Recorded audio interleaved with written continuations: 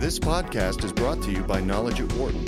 For more information, please visit knowledge.wharton.upenn.edu. From the campus of the University of Pennsylvania Wharton School, this is Knowledge at Wharton on Business Radio.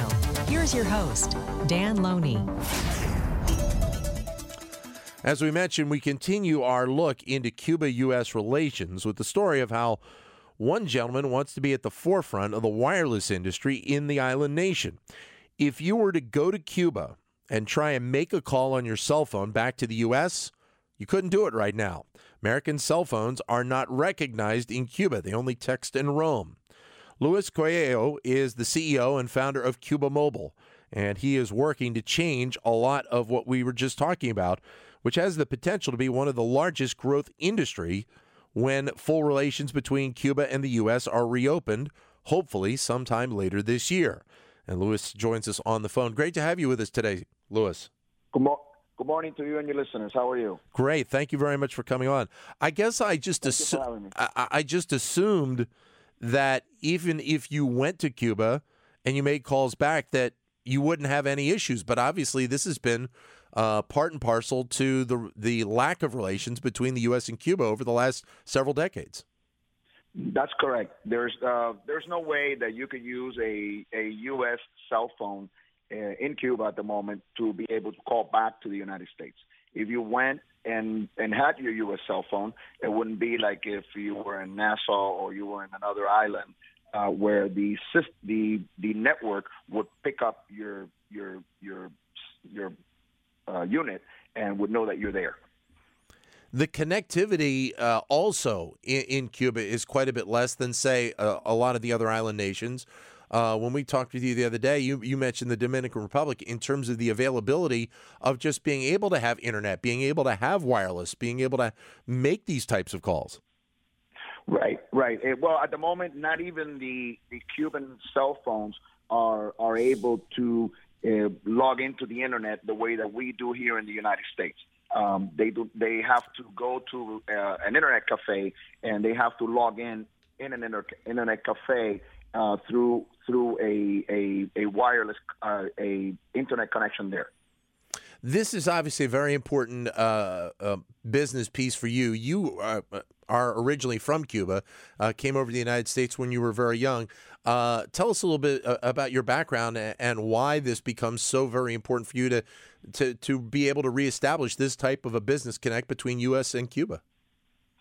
Well, you're right. I did come very young. I grew up here in the United States, and sometime in the mid-'90s, I decided to go back to Cuba for the first time and explore the telecommunication industry. I've been in the business now for about 20 years, and I did go back and like the island, being back, and I'm very interested in helping to rebuild the infrastructure, the telecommunication infrastructure in Cuba. Yes. Is that probably one of the most important pieces that has to be rebuilt first for Cuba? Because we hear about all kinds of different pieces to this puzzle that have to be finished off. But I would think in this day and age of internet and everybody having a smartphone here in the U.S., that might be the number one piece. Yeah, the telecommunication is one of the most important industries that would have to be rebuilt. In order for you to have internet, in order for you to have voice transmission, banking data, credit cards, all that stuff. It has a part to do with telecommunications. So yes, telecommunication is a very important piece that would have to be rebuilt. Absolutely. This is a business that I'm guessing, from having worked in this area for quite some time, as you said, that you really want to have pretty much everything ready to go when you get the word. I'm guessing it's from the State Department that you can actually really push this business forward, correct? Absolutely. One of the most important things that we are waiting for is the ability for the American companies to go to Cuba and invest in the infrastructure, which is something that right now we have not been able to do.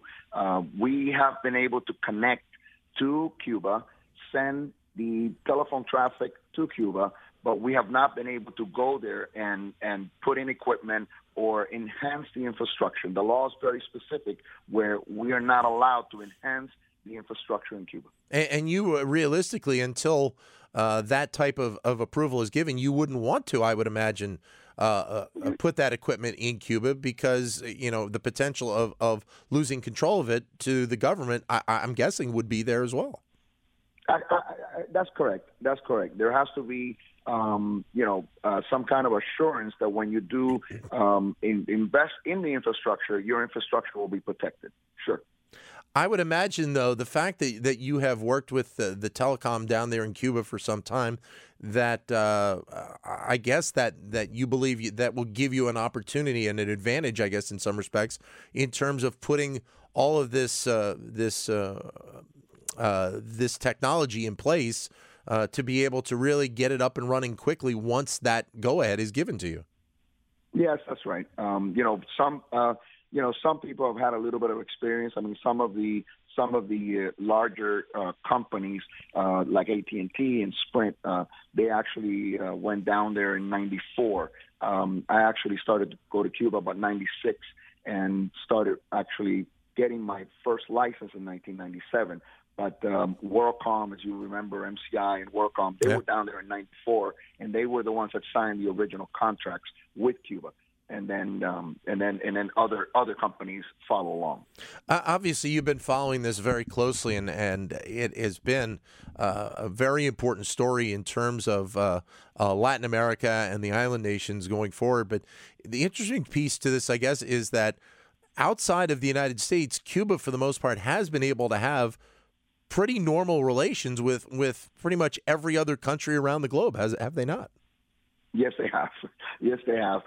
That's one of the things that the U.S. and Americans don't understand when you tell them you cannot use your cell phones there. They ask, well, what cell phones can you use? And I say, well, any other cell phone but the U.S. cell phone.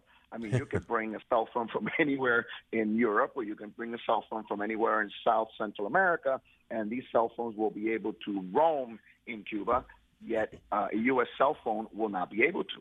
I mean, I've had people tell me, "You mean I cannot take my AT&T phone and sit in a hotel and call back?" And I say, "No, you cannot." And it's kind of hard to understand, but that is in fact the truth is that you cannot use any cell phone that is a U.S. cell phone to either use there or even make a call to come back to the U.S. We're talking with Luis Coello, who is the CEO and founder of Cuba Mobile.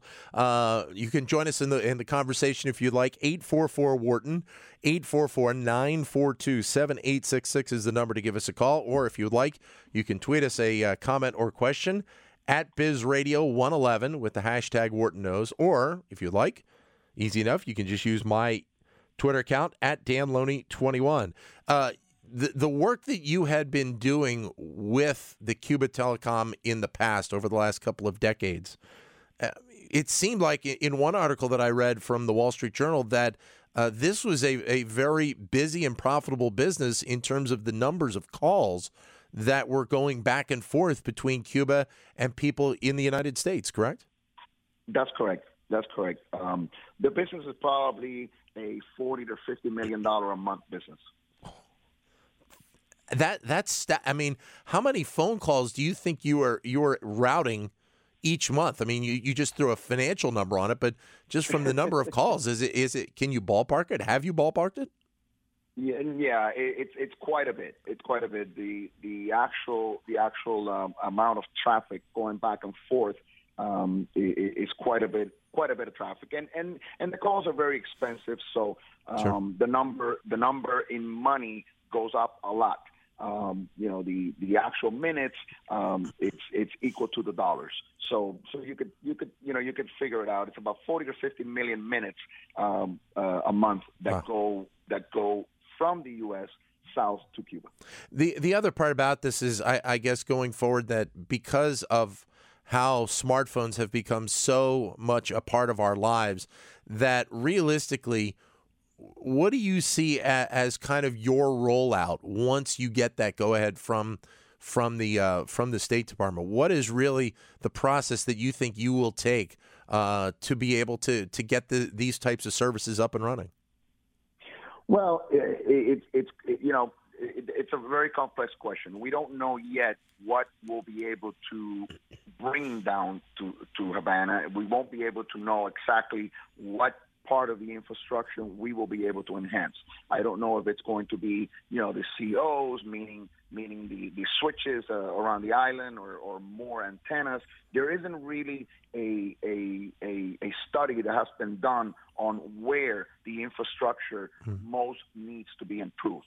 And that is something that we're going to do once we're able to do a proper study of the system of where it's at now. But we really don't know. A couple of articles have suggested that, and you have as well, that the level of internet use and connectivity is so low that you're talking about the majority of the island that really needs to be connected at this point, correct? We like I said, we don't really know exactly what's needed. We know that it is a low connectivity, but we don't know exactly. I don't think anybody really knows where the most important area of the structure needs to be invested in and needs to be redone. What do you think your goals are once this is up and running? And obviously you have to do a lot of studies, but I guess being able to try and run a fiber optic cable from the U.S. to Cuba is probably one of the pieces to the puzzle. Yeah, that's a very important piece. There's a cable now that is going from Cuba to Venezuela, and that was installed after we tried to do our cable. We actually tried to put one in about 2009, 2010. And that did not work out. We did get all the permits from the U.S. to be able to do it, but that didn't happen because they built the other one with Venezuela. But the problem with that is that most of the traffic, or when I say most, I mean probably 95% of the traffic, comes from the U.S. Yeah. So the cable should come from the U.S. since you have the bulk of the traffic coming from here. We're talking with Luis Coello, who is the CEO and founder of Cuba Mobile. We're continuing our series on the building out of relations between Cuba and the United States. Of course, this going back to President Obama's announcement a couple of months ago saying that formal relations between the United States and Cuba are going to be built out over the next several months.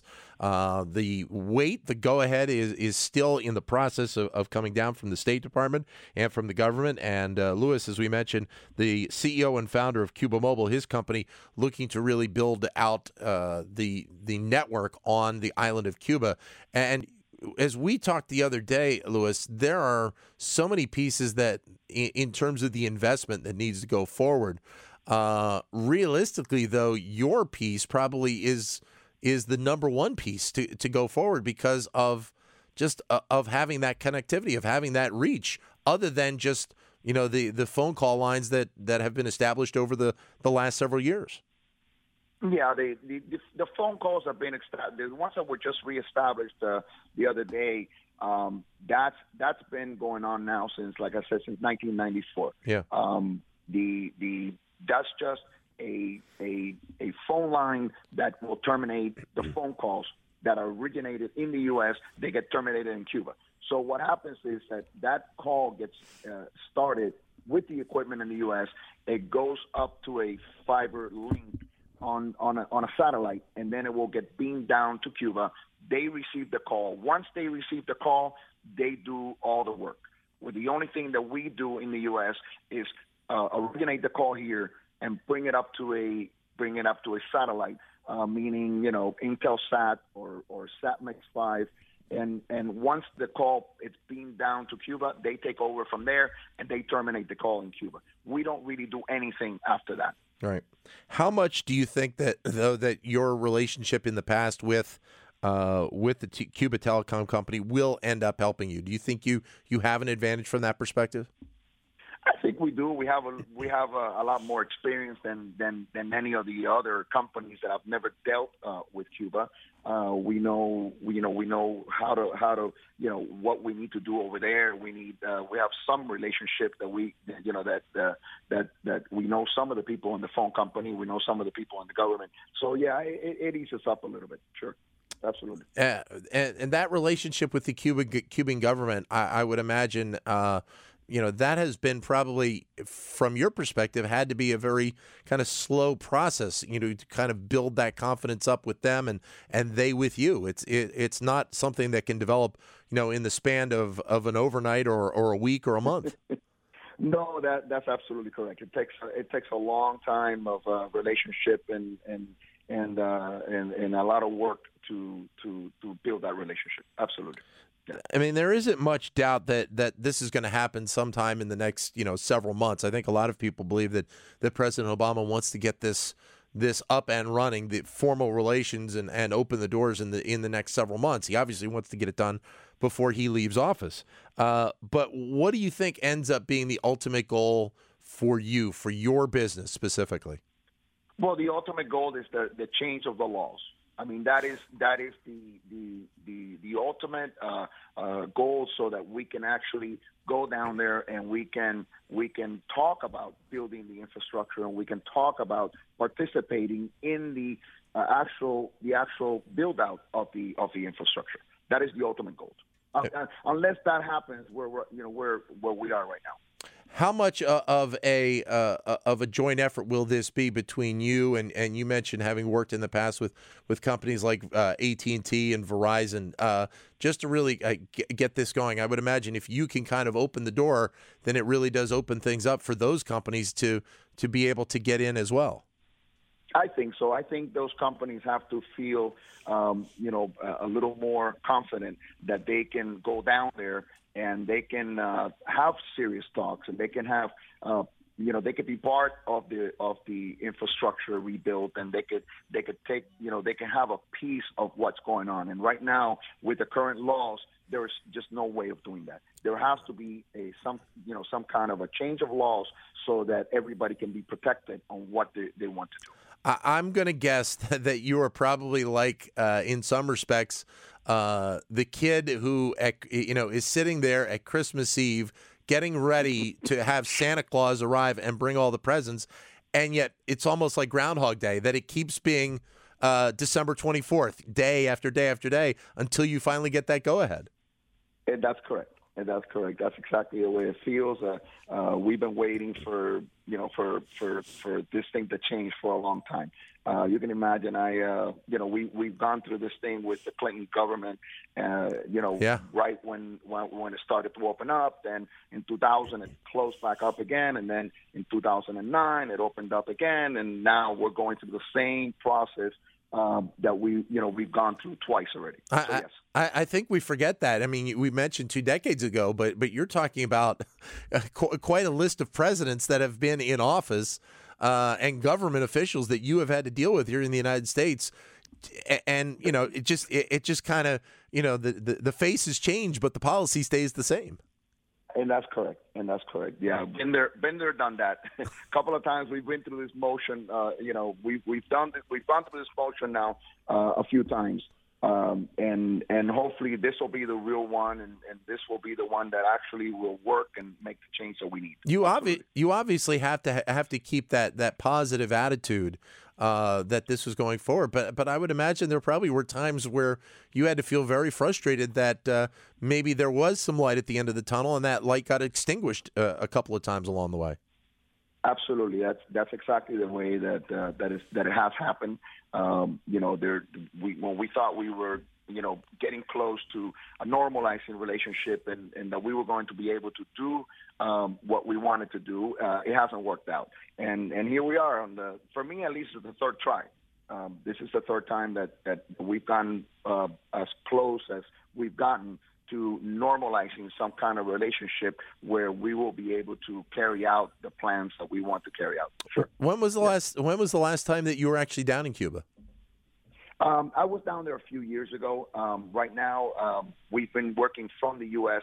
to do all these changes that we've been working on since 2009. And we from here. I mean, a lot of people say, well, let's go down to Cuba. Well, the most important thing is done here, and it's done in Washington. Unless Washington changes, and unless we have the right laws and the right tools that we need to go down there and make it work. I mean, it's nice to go down to Cuba and spend a weekend down there, but there isn't really much that you can do by going there. The most important thing is getting the laws changed here, and once we get that going, then going down there and implementing it is the most important thing. But once those rules and laws do change, how much competition are you going to see specifically from your business? I would imagine there's probably a couple other companies that would like to be able to accomplish what exactly you're trying to accomplish as well. Yes, and that's correct. And we're going to get moved down on the ladder. There'll be bigger, the big boys will go down there and they have all the money in the world, and they'll be able to do what they want to do. But they in a way they lack a little bit of the experience, and they need somebody that has done that before to help them navigate those waters, and that's a little bit of advantage that we have. Right. Over the bigger companies. But not that you want to release any of the big secrets that would help you in that process. But I would imagine there are probably a couple of things that in terms of how you would be able to go about the business and how you would be able to get a lot of the processes done that are specifically better handled by you right now because of your history, because of your background, and because of your knowledge in working with the Cuba Telecom companies in the past. Yes, that's correct. But it's a big business. There's a lot of opportunity for everybody, and I do understand, and I think smaller companies understand that they will be, they're going to have minority participation because usually the big companies are the ones that come in and take over everything. But it's a big business, and there's room for everybody. And the telecom business is a very lucrative business, so there will be room for everybody. I guess we a lot of us that live here in the United States, I guess I fall into this category as well, is that since Cuba has been, for lack of a better term, has been dark to the United States for so long, we just forget how many people are involved and how many pieces to the island really there are. This is a great opportunity, as are so many different other businesses. That's why investment in Cuba is such a very important topic right now.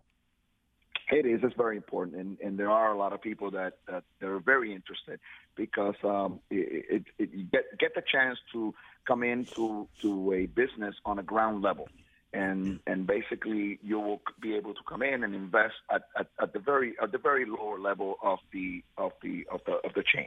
Sure. Absolutely. I would imagine, though, that one of the other things we've talked about on this show is that once the doors open and once the State Department says, yes, you actually can do these types of businesses, we've always kind of assumed that it was just going to be a flood of people going in there to try and do investment. But it seems like, from your opinion, that even when those doors open, it's still going to be a slow process to kind of get a lot of these things done. It has to, because there's a lot of, it's not only the State Department giving go ahead. There are going to be laws that are going to have to be changed. There's a lot of different, there's a lot of different hoops that we're going to have to go through to have a normal, scenario where we can go in and invest and the investment can be protected. And that's very important. When somebody comes in and invests money, they want to be protected as much as they can, that their investment is well taken care of.